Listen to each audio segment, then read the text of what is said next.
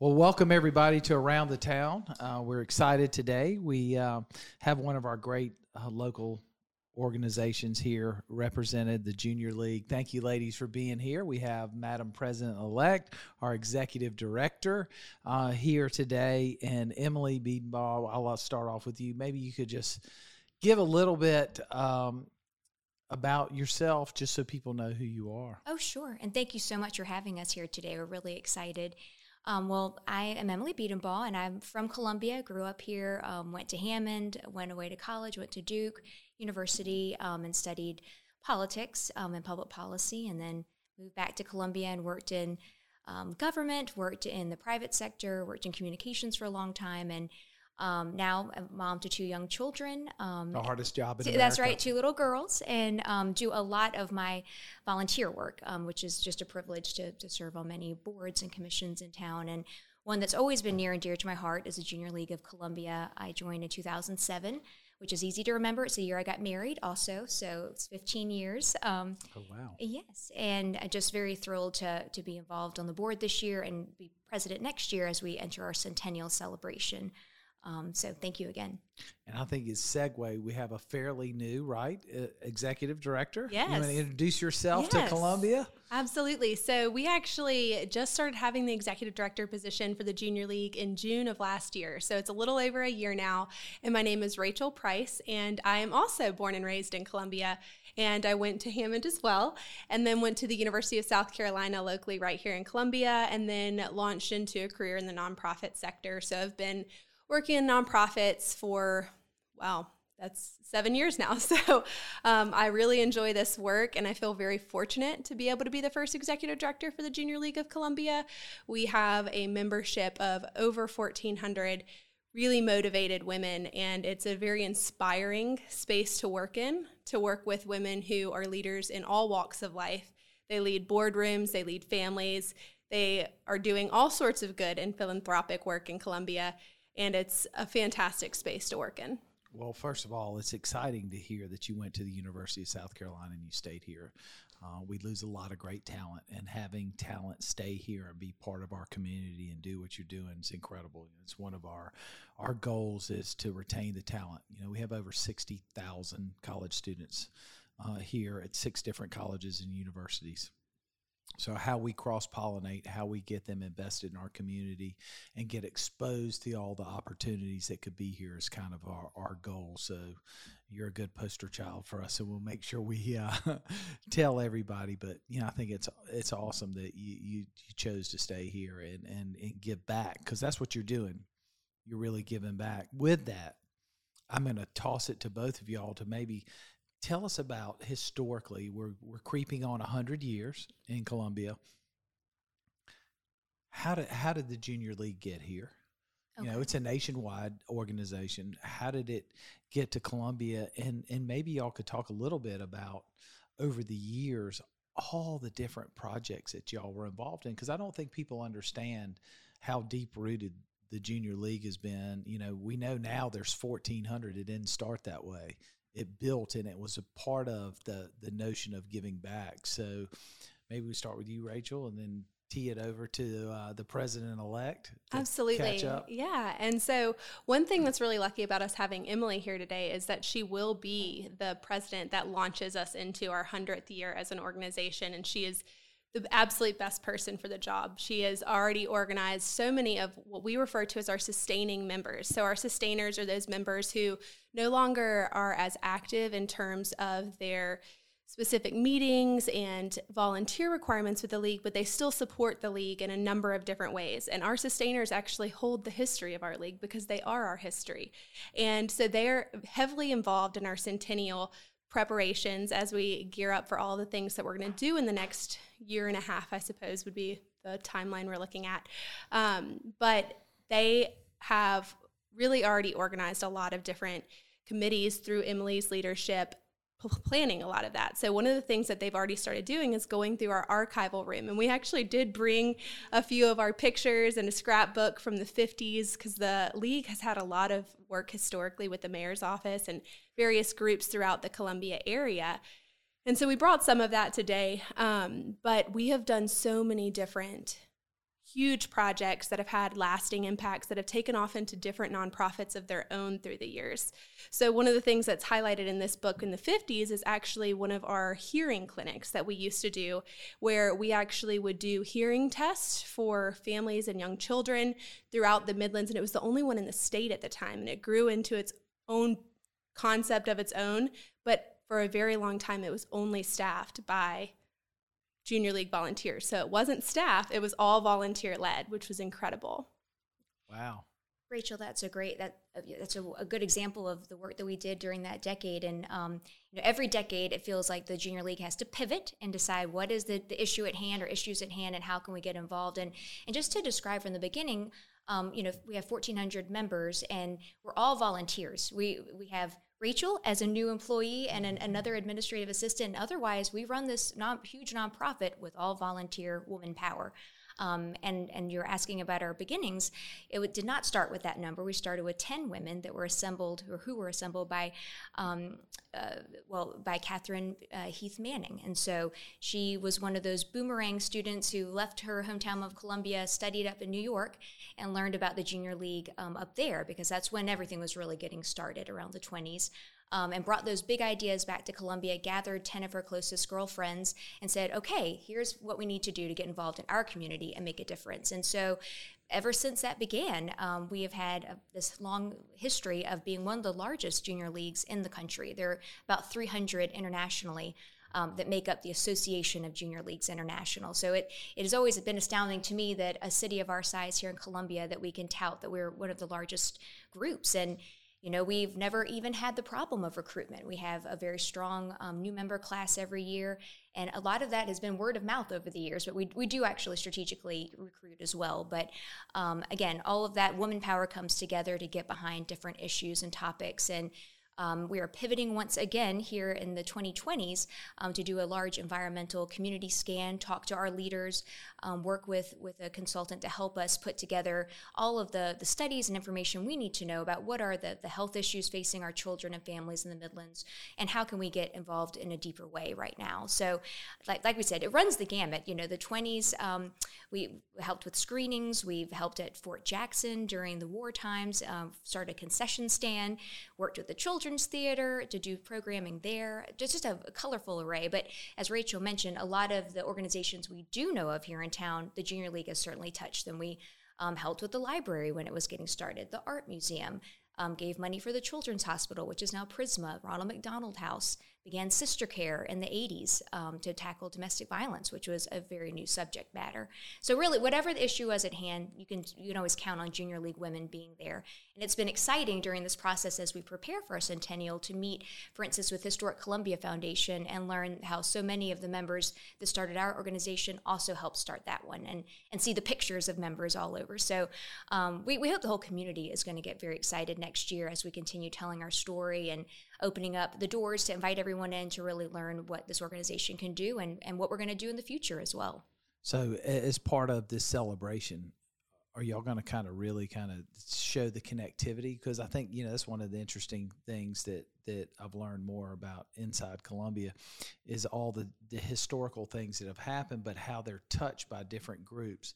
So it'd be great to tell that story, hey, this shoot-off started here, and how it's spider-webbed, but also at the same time how y'all have adapted to seeing the needs. Because what I kind of get a little bit a feel is that you're a gap filler. You feel where, all right, we see this going on. All right, well, how do we bridge that gap? How do we help make sure those services are getting, if it's, as you said, from the screenings to working at Fort Jackson, helping Historic Columbia. Obviously, that came out of something that happened there. Hey, we want to be part of that because we're worried about preserving our history. It's very interesting. I know y'all do a lot of different events as well, fundraising events. Maybe y'all could talk a little bit about what you do to raise money and how y'all decide where that gets directed. Sure, I'd be happy to pop in on that one. So really, the story of the Junior League and our success over the last almost 100 years is a story of collaboration. You're right. We have filled the gaps. We've found the need, and we've filled them over the course of many years. And so In terms of fundraising, one of our biggest events and fundraisers for the last 35 going on 36 years has actually been our holiday market. So our holiday market, we bring in vendors and merchants from not just around South Carolina, but around the country. And they come to the South Carolina State Fairgrounds, where we have a 4-day event.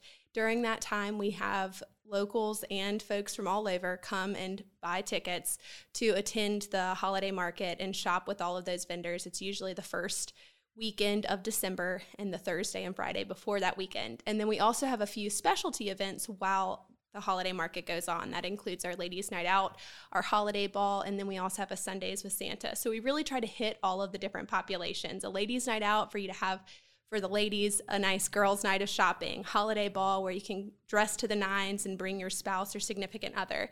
And then we also have the Sundays with Santa to make it a full fun family event where you can get photos with Santa, get some Christmas shopping done or any holiday shopping done, and really enjoy that with a whole family. Holiday market has been going on, like I said, for almost 36 years, but it's certainly not the only fundraisers we've had in our nearly 100 years. We've had something called the Clean Sweep, which was a huge, essentially like secondhand sale. We would have, like, imagine a yard sale, but so big that yeah, so big that it has to be kept at the fairgrounds. And that was a huge event that folks also came from all over. And then we've also had most recently our Little Black Dress campaign, which is actually a peer-to-peer fundraising campaign where our membership participates in fundraising and asks their networks to donate to the Junior League so that we can continue doing our important and meaningful work. In terms of the ways that we find out how we are going to put that money back into the community to have a positive impact, we do that through our mission work, really. So we've done that a number of different ways through community programs such as our ABCDs for Healthy Kids. That's where we bring children in around the beginning of the school year. Actually, we do it at the beginning of semesters. So it happens in August, September, and then again in January, February, where we get the kids a healthy food item, that's the A for apple. We get them a book, that's for reading. We get them a coat for the cold weather. So really in the summer, when it's into summertime, it could just be a clothing item. And then for dental, we also do something healthy in terms of a toothbrush or something for hygiene. So it's ABCDs for Healthy Kids. And we've done that twice a year for many, many years now. It's one of the events that our membership loves doing because they get to walk through the store with the kids that they're actually shopping with. The kids get so excited about all the different things that they're buying, and they really get to see that impact firsthand. But then we also have done community impact grants, and that's where we actually have given money to our partners, those other nonprofits in the community that have already had proven methods for the work that they're doing, and they're doing the work and we support them financially. And then once we give them the money, we support them through our volunteer efforts. So for example, this year, we gave out community impact grants to Habitat for Humanity, Junior Achievement in Communities and Schools. And just off the top of my head, Habitat for Humanity, we gave them a $30,000 grant. And with that, they're going to help complete their annual women's build, which is a build completed by women. They build a house from scratch. You don't have to have any professional training, but it's obviously supervised by professionals, and it's able to give a home to a family in need. And in that case, our members are going to be out there, boots on the ground, actually helping to build that house, which is going to be a really fun full circle moment for the members. Emily, you 15-year member. Volunteerism is a big part of this, and I know I don't know if y'all could even calculate the hours that have been. You may have that number. Then it's something y'all should shout from the mountaintops because I imagine it's quite large. But 15 years, tell us about your most memorable volunteer opportunity that you got to participate in. You know, a little bit about the program that you participated in, what made it so special, but you know, just so people get a feel of what, you know, I think when they just assume people write grants and this and that, but y'all's is really built. This organization has built hands-on. We're in the field working. Yes, there are grants and there are opportunities, but really what y'all bring to the table is those volunteer hours and really being hand in hand involved, I think is the best way to put it. No, you're so right. And to follow up with Rachel, what she was saying about our grants, that is, we have a committee that really reviews all of those and makes sure they're aligned with our mission work. But other than those type of investments in the community, it is all invested back into our community programs. So we have about 86 to 90 community partners that we work with on a regular basis, and different programs through our community where all our volunteers are able to do shift work and get that sweat equity in there. And, I would say I've done a lot of different placements. That's what we call it. A lot of league lingo you're going to be learning today. But yes, shifts and placements, sustainers, new members. But I would say early on, when I joined as a new member, very similar, the experience is similar to the Leadership Columbia experience, which I'm sure a lot of our listeners are familiar with as well, where you have a joint class project that you do throughout the year and finish up at the end. And so my project that year was working with Epworth Children's Home and doing some self-esteem building with young women who are there, and teaching them about working with them on exercise, nutrition, and just fun as well, and just becoming a mentor and a friend. And because I think that was a year-long event and relationship that was built, that was very meaningful to me for sure. But again, every year is something a little different, which is so exciting about our volunteer work. Every year it's like musical chairs. You get to plan something different, do something new, and get a new experience, which is just really exciting. As a new member, how many different volunteer projects do you have to be involved in, or does it escalate as you become a sustaining member? I learned two windows here today. Well, you start off really strong and busy, and then as you get to your sustainer levels, then you don't have to do quite as much. But it's all about learning how the organization works. There's a reason why we're doing it all. And so there are certain obligations you have to meet as a new member, and serving in different ways, and then doing that one kind of a group project all together. But I was going to give you a figure. You mentioned, how many volunteer hours must you calculate? And, again, we're still coming out of a pandemic time when volunteers across the world were not able to be out in the field as much as we would have liked. But on a great year where we can really get our hands in, it's about 10,000 hours of volunteer hours. So it's very impressive that our members, who Rachel mentioned, working, families, other volunteer opportunities they're involved with, that they still make that time and investment with the Junior League of Columbia to make our community a better place. Wow, that's a lot of hours, and you calculate that over 100 years. It's a big number. It's a big number. Yes. So you talked a lot about kind of this class project for, I guess, new members do. So tell us a little bit about that. What is an example of one of these projects that are done by the new member class? Well, lately they've been working with the Girl Scouts and doing a lot with them. And Rachel, maybe you know the latest project this year. I don't know, but they are working with the Girl Scouts again, because we have created a very unique partnership with the Girl Scouts. They have their incredible leadership center. And so we've been able to partner with them where we use their leadership center for our own member training. And then we have monthly programs with their actual Girl Scouts. And it usually culminates at the end of the year where we do this overnight mentoring program. And so it's been something that our new members, they participate in a certain number of monthly programs with the Girl Scouts. And then at the end, they get to have this huge celebration with those young girls. That's what it's been for the last couple of years. And strangely enough, my new member year was also at Epworth. We've done a lot with Epworth over the years. So we only switched to having the Girl Scouts as the main project for the new member class within the last few years. Before that, we had separate groups within the new member class, and each of them had their own project. So when it was my new member class, we had my group that was working with Epworth. We had another group that was working with Palmetto Place. We had another group that was working with St. Lawrence Place. And we had a group that was working with the Cinderella Project, which has been another partnership that we've had in past years, where we collect prom dresses from, well, not just prom dresses, any formal dresses, which for the Junior League of Columbia, we have a holiday ball every year. And so our members would help donate formal dresses, and then we'd have it dry cleaned to the Cinderella Project and have a huge shopping event for young girls who are looking for a prom dress but might not be able to afford one. And so that was a really fun placement for some of those members as well. Shopping experience. That's interesting.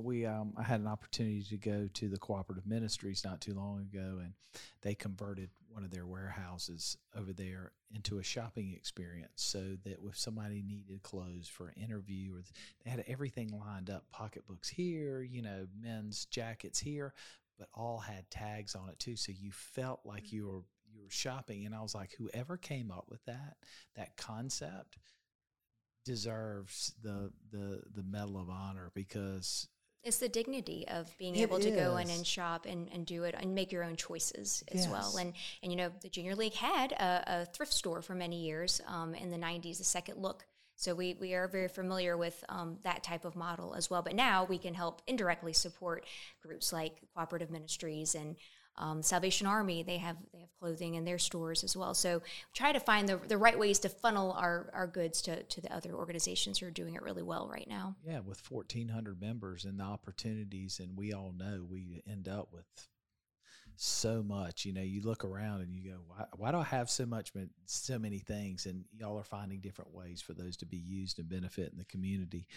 You mentioned earlier too that the Junior League focuses a lot on improving health and the well-being of children. Well, coming out of the pandemic, it's really critical. I mean, not only from a mental health standpoint, but a physical standpoint. I think our obesity rates, especially here in some of our more challenged neighborhoods, have really, really gotten to create real significant health issues. We're seeing a big influx of diabetes, childhood diabetes, worse than everything. Obesity, affecting everything from how they're functioning in school, but that self-esteem, and then obviously the mental health issue for so many people being cut off during the pandemic. Tell us a little bit about what y'all are doing in that arena.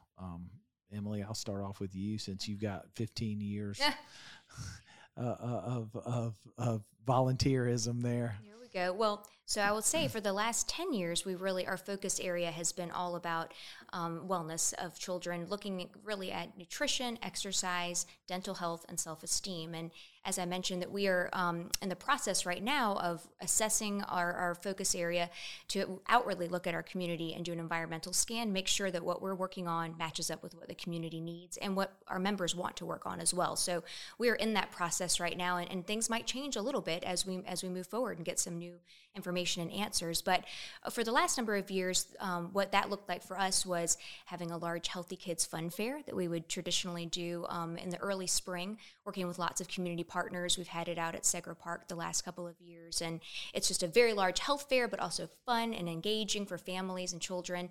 And many of the families that we are able to work with on a regular basis through the school districts, through some of our other ongoing yearly programs, are able to come to that as well, which has been wonderful. Another program that we've worked on is called Kids in the Kitchen. Again, it's a national program we're able to bring to our Junior League, where we're teaching healthy cooking habits and eating habits, and a fun, novel way to look at it. The last few years, we've had an Iron Chef cooking competition to get kids engaged and having some fun with it. We're all used to watching those types of shows, so it's fun to bring it to life. So, trying to take the issue but make a different, fun solution and getting information to families and children for sure. That's awesome. Did you want to add anything to that, Rachel? Emily covered a lot of it. I think just through what we were mentioning earlier, we do a lot of partnering as well. So another one of our community partners for the last probably almost 5 years has been Girls on the Run, and that's been a totally separate placement in which we've got roughly 20 members that work with Girls on the Run to sponsor an entirely new school. So J.P. Thomas Elementary previously did not have a Girls on the Run program, and we were able to work with Girls on the Run in our membership to sponsor that school and help them get that program up and running. And then we also staff it with volunteers throughout the year and through the 5K. So when they have their 5K, which is sort of the culmination of their self-esteem and healthy exercise program, which is right up our alley because it's a bunch of young girls and it's telling them that they're enough. Dads. Yeah, and their dads come to the 5K. We were in the middle of it this past year. At another event, and there were two events going on at the same time, and we were getting lapped by all these young ladies. It's amazing, and they have 2 semesters in which they do it, and then they do it for multiple different grades. And so obviously for the younger grades, it's not quite as much as a 5K, but then for the older grades, they literally work their way up to 3 miles, which is an incredible feat, especially for a young girl who has never been exposed to running for exercise. So to make that fun and engaging is a really important thing, because running is something that you can do anywhere, anytime, For the rest of your life. For the rest of your life, exactly. And so that was a really exciting partnership for us to bring on board, and we still have that committee going this year. The past couple of years with COVID, it was a little bit different. So they actually had created, the last couple of years for everybody has been adapting and flexibility and finding new ways to engage with your audiences. And so for that time frame, with a lot of our programs, we were actually able to create videos of online workouts that we're providing for free, and did Skype and Zoom sessions with those kids so that we could still do engaging, fun exercises, even if it's not running a 5K. So they did yoga classes and Pilates and Zumba and a little bit of everything, and they really enjoyed that. It's what was great about being there. We were there for somebody else's race, and they were kind of together. But what was interesting to me was all the kind of older kids that I guess had been mentoring and volunteering, being on the street corners with posters and encourage, and they knew every one of those kids' names. And you could see the young girls coming around. Some of them were dragging their dad or anybody else, but they came around the corner and they saw those folks and they were yelling their name, and you could just see them light up, and they're like, they truly felt part of it. So you realize that it does make such a big difference. Those little things make such a big difference in somebody's life. And I think that's what's so incredible about what y'all are doing and the partnerships. That I think that's the key.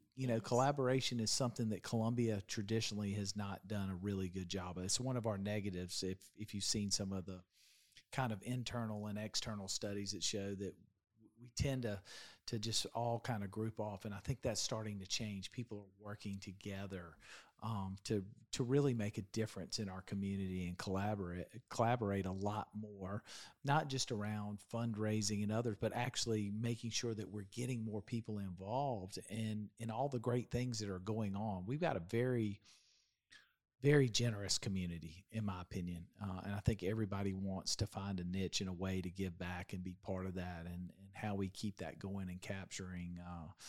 Y'all got 99 3/4 years of it, which is incredible.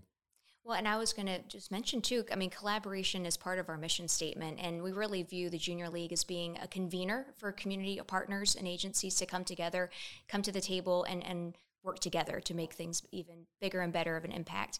And I'll be remiss if I didn't mention one very big collaboration. About 10 years ago, for our 90th anniversary, we worked with the mayor's office at the time, and city designing and planning, and Parks and Recreation, to refurbish Roy Lynch Park right here downtown, right off of Elmwood, which is just was a feather in our cap, and an exciting space that is still a great zone for playing. And had a meeting with Prisma Health earlier this week to learn about some issues facing children in our community. And Dr. Taylor said again that play is the number one way that we can combat a lot of things. Children need to be at play. And so that was just a really special, meaningful project that we worked on together collaboratively.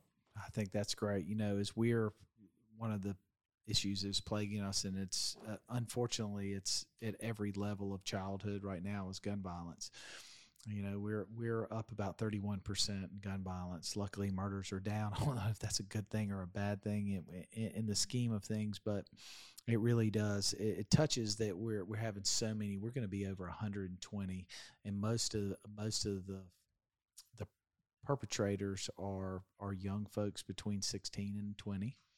A lot of our victims are in that same. So everything we can do to engage people, give them the opportunity to feel better about themselves and see the opportunities and make connections and realize that, there's a better way to deal with things than a gun or crime, and opportunities. And, one of our goals is to really build up, especially in some of our challenged neighborhoods, opportunities for kids to make money, but also opportunities for them to feel good and give back, so that they see the repercussion of that, how that works. Paying for it forward is a good thing, and there's a reason why and how that plays in. And especially now between health issues and everything else that's going on, it's more critical that we get people out there working together. It's a tough one. It's a tough one for me to understand sometimes, how did we get here? And it didn't happen overnight, but how do we get out of it? It's not going to happen overnight. And whatever we do, we have to do as a community. So I really appreciate all the little things y'all are doing because they're really big in the scheme of things. So thank y'all for that. We went through kind of a quick, not a history, but involvement. So what's the big project for the 100th birthday? Can we reveal that today? Is that something y'all can talk about?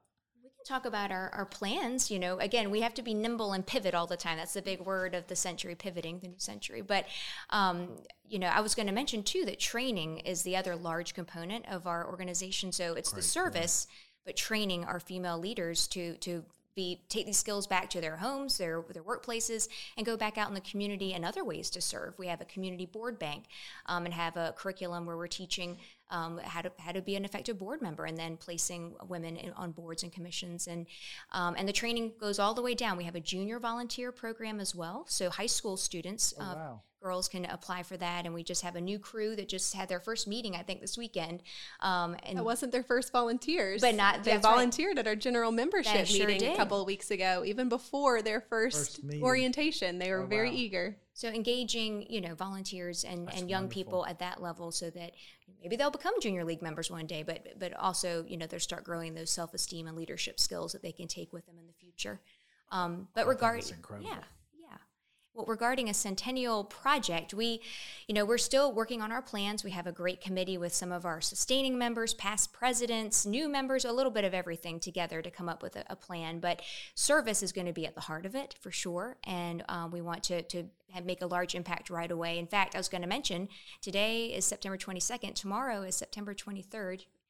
Which is our actual birthday. So that is when the Junior League was started, September 23rd, 1924. So just kind of an exciting side note. So 1 year away from the big day. Yeah. We're ready to go. So next fall, the hope is that we're going to have a major community service push of doing 100 hours of continuous service for a whole week. So we do a lot of these done-in-a-day style projects, which are really exciting to our members because they get to see that immediate impact after their time doing that work. So I can imagine what will get done from a Monday to a Friday, and really plugging back in with some of the organizations that we helped to start from the beginning, and some of our community partners that we currently have to structure that out. But I feel like that's going to be our large gift to the city in a way, but have lots of other ideas as well. That's awesome. So we got to sidetrack a little bit. We've been talking serious here. So now we got to figure out, but we have a little fire around a little bit. We always want to know what's your favorite restaurant in town, Rachel? Ooh, right now. Okay. So I'm a huge food person, so it's very mood dependent, but right now I'd have to say Khao Thai. It's really delicious Thai food, but they also have a really good cocktail menu that's like Thai infused, but also like somehow it's incredible, and a really good happy hour special. So it's perfect to pop in after work. What's your go-to dish? Pad Thai. That's an easy one. Sometimes I'll get drunken noodles, but you can't go wrong with Pad Thai. Drunken noodles at happy hour. Yeah, that's accurate. That's accurate. That's if happy hour lasts into dinner time. Then I got to get some. Emily, how about you? Where's your go-to date night these days? Yeah, we've always loved Motor Supply, so that is still one of our go-to spots. And menu changes so frequently, which is exciting, using locally grown ingredients, and just a fun ambiance and atmosphere. So that's usually a go-to spot for sure. But we try to make the rounds. We love Saludas. I feel like everyone kind of fell back in love with Saludas during pandemic on that beautiful veranda. Yes. Mr. Friendly's is always a wonderful staple as well. So, we make the rounds at all of our faves. So we get into food. You said you're a foodie, Rachel. So Yes. So when you go to Soda City, do you buy things or do you eat your way through Soda City? Oh, I have to take 4 laps of Soda City every time I get there. I first have to go up and down once and get a lay of the land and decide, what am I in the mood for? Then I have to take a second lap after I've planned out my food. And usually I have to go with at least 2 or 3 other people who are willing to share food with me, because I can't get all of the things I want to get otherwise. So yeah, it's a process. It takes a while. I usually always get at least some coffee. Usually it's Inda coffee. And then I always want to get a donut because I love the donuts there. And then I'll change what I get from there depending on the day. I love the crepes. I love the barbecue. I also love the Thai food, which shouldn't be a surprise. But yeah, I mean, I've yet to have something that I don't enjoy there. Mary's Arepas? Well, Mary's Arepas. You'll be our first guest who's not said Mary's Arepas. Okay, well, Mary's Arepas comes to Craft and Draft pretty regularly, so I usually get that there rather than at Soda City. So, Emily, when you get to take those two lovely daughters of yours out for ice cream, where do y'all go? And what flavors are float through the family? Oh, that's a great question. Well, let's see, where do we go? We do go to Sweet Cream, definitely, especially if we're already downtown. So, and again, those flavors change out pretty regularly as well. But Eloise, my second grader, she's a big mint chocolate chip fan. And then her little sister, Barrett, who's 3 and a second-born child for sure, and it gets very messy. So mommy usually selects some vanilla for her wherever we go, just so we don't make a big mess. What about for you? We're just trying to hold the napkins and make sure nobody spills it anywhere for the most part. I don't know. I do like their sorbet, especially too. It's very refreshing on these hot summer days. Yeah, my problem is I go down to Sweet Cream and I go for the full fat banana pudding ice cream or something like that. That's just unbelievable. I think they do a wonderful job, they really do. Love their flavors. What they did during the pandemic, we did a period where we went and bought a bunch of pints and deliver them to neighbors, just trying to do something different. Wow. You know, everybody's been cooped up, and they were so gracious to work with us. And but what a great spot there. Brunch. Another thing that's exploding in Columbia, the rumor is there's like 2 or 3 other brunch places coming everywhere from West Columbia to Forest Drive to 5 Points. So where do you go for brunch? My most recent brunch was actually at Bourbon, and it was really, really good. I didn't know they did brunch. Yes. I didn't either. Yes, it was delicious. But I've also... I was sad during the pandemic because some of our places that typically offered brunch stopped offering brunch because they had to shorten their hours due to staffing changes and things of that nature. But we did also just get a Poogan's in Forest Acres, and I'm eager to try that. I have yet to have their brunch. I've heard nothing but good things, so I'm really excited to get over there. In fact, I'm hoping to do that this weekend. That's awesome. Emily, where do we go after church with the family? I know. Well, I mean, the gourmet shop is a favorite if we can get in there. It's hard. There's so many wonderful students who are waiting at the door to get in there too. But that's one of my personal favorites. And go to Taza a lot as well. They have a good brunch on the weekends on both Saturday and Sunday, which is nice. So those are some of our usual spots. And I'm going to Poogan's for lunch tomorrow with a friend, so I have to check back with you on that one. Yeah, I'm curious. I have not made it there yet. I figured I'd let everybody calm down before we go. I know there's a new place that opened up in West Columbia, and I'm drawing a blank of the name of it. But everybody's both talking about it, how wonderful the breakfast. It's like breakfast at Brits or something like that. Oh, they also just started an evening dessert bar at that location. I just saw that on my Instagram feed, and I have not tried it, but I'm intrigued. I have a bit of a sweet tooth. Me too. I have to. That's the way I finish my meal. I've been trying to do better. I think I've gained so much weight since I took this position. I'm going to try to get back into shape, but there's always a Twizzler hiding somewhere at my house. So I know I'm going to be taken care of. As you move forward, you're excited. How do people get involved? If folks are listening to this and there are, some young ladies who want to be engaged, or, university or college students want to get engaged, how they reach out to, they go to the web, how do they get involved? Is there a membership drive period? Tell us about how people can get involved and be part of what y'all are doing in a deep, rich history of volunteerism. Absolutely. So we have an application process to become a new member, and that opens in early fall. So check back on you can check back on our website at any point in time, and it'll have the information there. It's jlcolumbia.org. And what you would do is literally just click on the members button, and it'll give you information on how to become a member. The way that timeline usually works is you submit an application in the early fall towards the end of the semester year. It has to be completed and submitted by. Then in the early part of next year, you'd get a notification that you were accepted, and there's some orientation processes where you'd get to learn more about what your new member year might look like. Mm-hmm. Then over the course of this summer, we are getting back to having a new member class social during the summer months, which for our league are typically slower months because we do typically follow more like a school calendar where our most active months are August through May.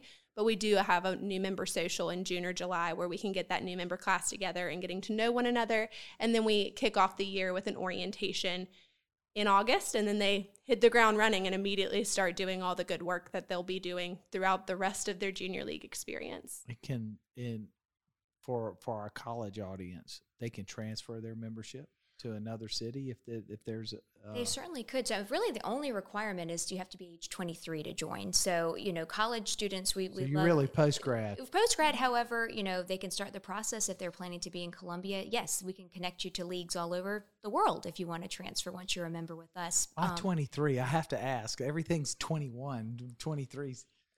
That was written into our bylaws. I think Really? probably to get post-grads. I think that was probably the idea. But That's there's no cutoff either. So we have members in their 90s who are still sustainers. And so that's the fun and the value of it all, that you can have this interaction with people from all different walks of life and all different ages. But I was going to say about your Sweet Tooth that you also need to check out, if you don't have it on your bookshelf at home, we have 2 editions of the Junior League cookbooks over time, Putting on the Grits and Down by the River. I do have Putting on the Grits, and I do have Down by the River. There you go. Well, we are hoping to come up with a new centennial edition of the cookbook with our top 100 best recipes and some cocktails. So that might be a good Mayor Christmas present, I think, next year. That'd be awesome. Maybe you can get some local folks and politicians to put their favorite recipe in there.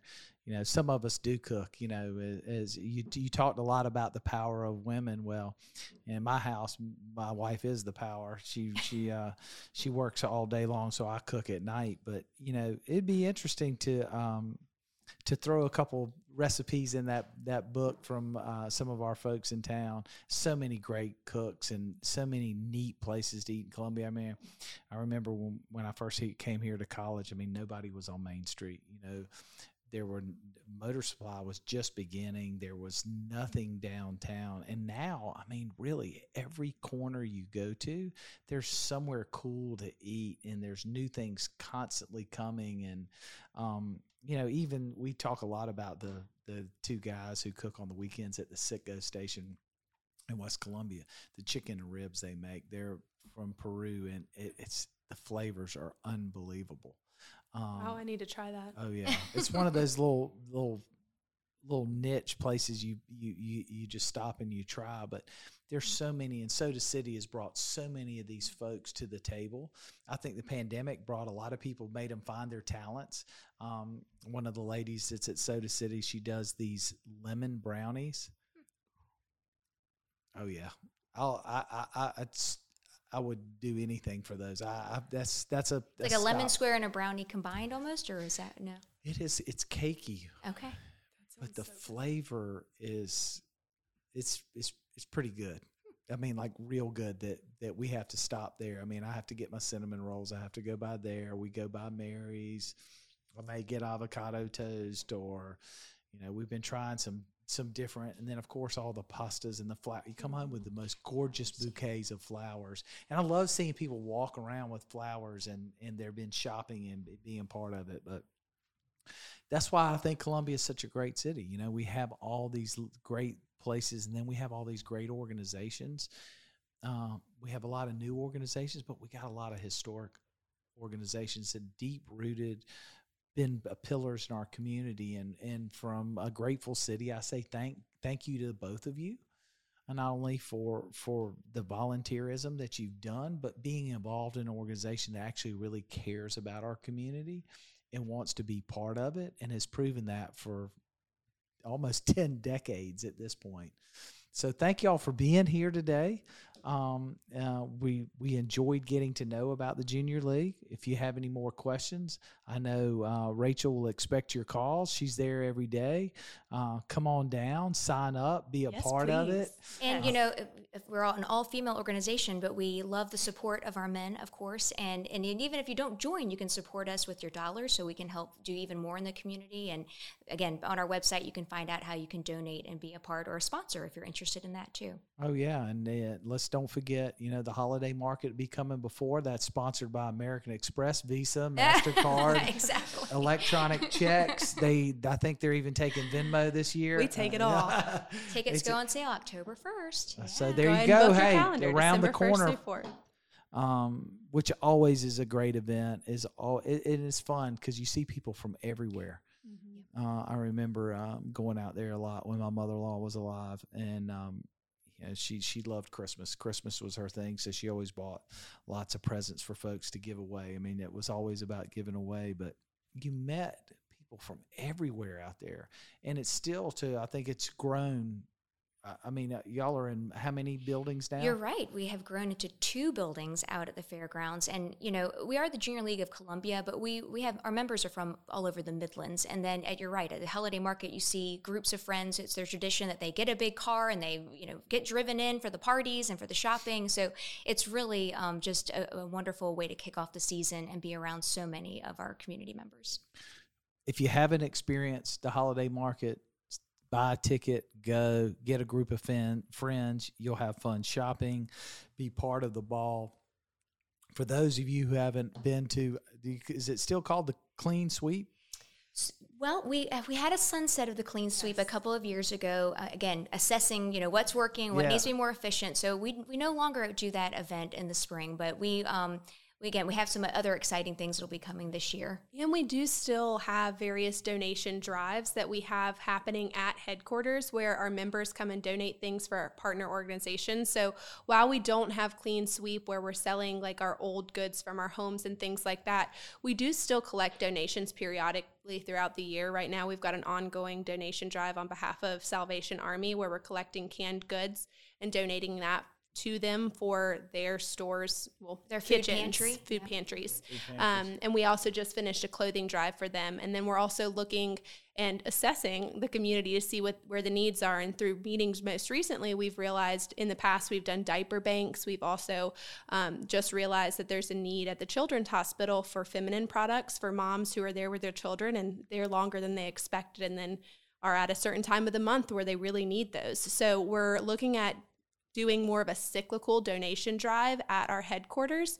And if you come during business hours, we'll accept your donations for those too. If you come to us, we'll figure out where it needs to go. That's a great point. What's the best way for folks? Is it to go to the website and figure out where the focus is? If it's the pantry drive or whatever, because I know y'all talked about the ABCD program as well. How do people get involved, even if they're not part of the Junior League and they just want to promote, support, and be there for y'all? What's the best way for them to go? Is it to the website and connect? Is it to the website? It has all of our contact information there, and follow us on our social channels as well. JL Columbia. We're on Facebook, Twitter, Instagram, and try to showcase what we're working on and what is interesting to the community. So that's a good place if people are just interested and want to check us out. Well, everybody, you heard it here. You can find them on every social channel there is. Emily's going to post a TikTok for us tonight so we can see. But look, hey, if you have an opportunity and you want to do something great, support this organization. Help the Junior League continue to do their mission. They've been here for 100 years. They've proven that they care about our community. So whatever you can do, reach out there and support them. And thank y'all both for being here today. We're glad to have you. And this was great. I learned a whole lot. I start thinking about these hours of volunteerism. It's just amazing. And I think it's going to be interesting as the year goes on and y'all celebrate, get to the centennial, listen to the older members and the younger members start sharing stories and where the cross section comes and how it's continued on and why people are engaged and happy to be part of the organization. But the library has a brand new oral history department, if you're not familiar with it, and we just began learning about it this summer. And so we're working with them on a pilot to really capture those interviews, like you're saying, from our sustainers. So we'll have them forever in almost like a legacy edition on the library's website. So again, another chance to collaborate with a community partner and to capture these stories, which are so important. As a child with severe learning disabilities and dyslexia, I'm big on oral history. I much rather sit down and talk and tell a story and send it out. But you're right, capturing those stories. I think it's one of those things we got to continue to do is capture the stories from folks because, you know, I mean, we've had a major transition over the last 100 years. The world has changed. I mean, I didn't even have a computer when I was in college, you know, and today everything in the world happens in my pocket with my my device, as I call it, the lifeline. It's just amazing. It'd be interesting to see what the future, but we can't forget about where we came from. But thank y'all both for being here. This was awesome. Thank you. Until next time, around town.